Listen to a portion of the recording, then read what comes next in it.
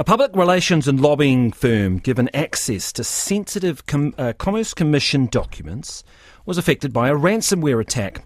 Wellington lobbying firm Senate had access to secret documents as it worked on communication strategies for Commission projects such as competition issues in the grocery, energy and building supplies sectors. Now, documents obtained by RNZ under the Official Information Act show Senate's IT provider suffered a cyber attack and files were stolen by hackers. Guyon Espiner has the story and joins us now. Kia ora. Good morning, Guyon. Kia ora. Now, what do these documents show? Well, they're basically communications between Senate and the Commerce Commission. Senate emailing the Commerce Commission in December of 2022 saying, look, our external IT service provider has been the victim of a cyber attack, and these communications show that they're trying to salvage the situation. There's one email that says, from Senate, that says, quote, our external IT provider continues its contact with the attacker. We continue to monitor for any data that may become public and will act quickly to alert the authorities, clients and our team if this is the case. So Senate goes on to say to the Commerce Commission that two government agencies who have also been caught up in this cyber attack have a court injunction which prevents publication of this stolen data, but they warn the Commission that, quote, it will not stop international publication of the information should it be made public by the attackers. Among these documents that have been released to us under the OAA is also a memo that Senate sent the Commerce Commission. It's marked confidential and legally privileged. It details the information that's compromised in this cyber attack. It runs to 5 pages, but it's entirely redacted in these documents that have been released to us.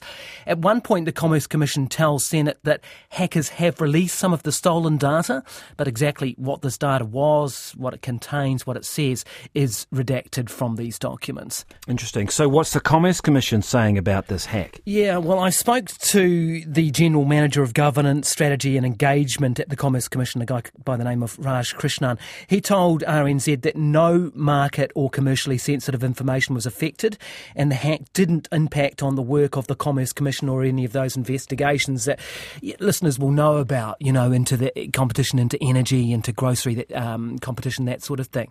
He said the Commerce Commission did not pay any money to the hackers and that the information would not have been valuable to entities that were being investigated by the Commerce Commission.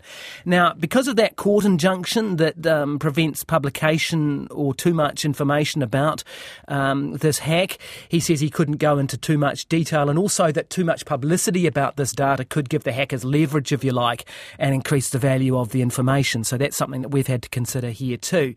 I spoke with Senate's founding partner, Neil Green. He's the big guy at Senate. He said that the target of the attack was Mercury IT. That was the people who were providing Senate with its IT service providers, and they were providers to many others as well. He went on to say that it did not affect Senate's core information storage and IT system. And once the company found out about this attack, this is Senate, it immediately got advice, and it worked with the GCSB and others of you that you can see in these documents. It raises an interesting point in that if government agencies are to outsource work to contractors in a sort of, let's talk general just for a quick second here, then do they have the same standard of IT protection? I mean, presumably there'd be assurance that they do. Well, that's an interesting point. I mean, in this incident, Mercury IT was working for other government agencies as well, just giving their IT service providers. So you saw coronial files, for instance, leaked in this particular hack. That has been reported before. This is December 2022 and early January. We didn't know that Senate was involved in this. But your wider point is one that critics of this arrangement have made as well. You increasing your risk by getting a private sector firm in here, and a number of reasons, conflict of interest, but also IT security, and certainly, there has been information compromised here.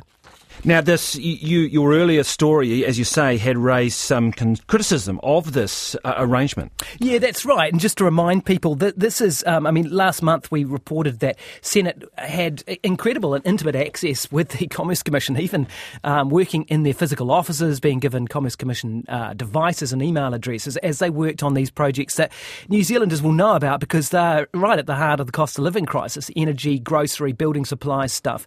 And we spoke to an academic who's written a lot about this, Max Rashbrook, who said it was wildly inappropriate given the conflict of interest that could potentially happen here.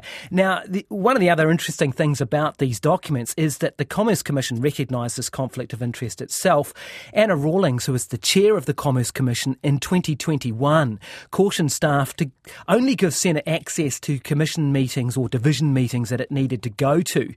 There's an email here saying that Anna Rawlings was okay with the Senate company attending division meetings, but only for specific projects. And here's the key email where she's quoted as saying, well, this is actually a report of a conversation that a staffer said he had with her.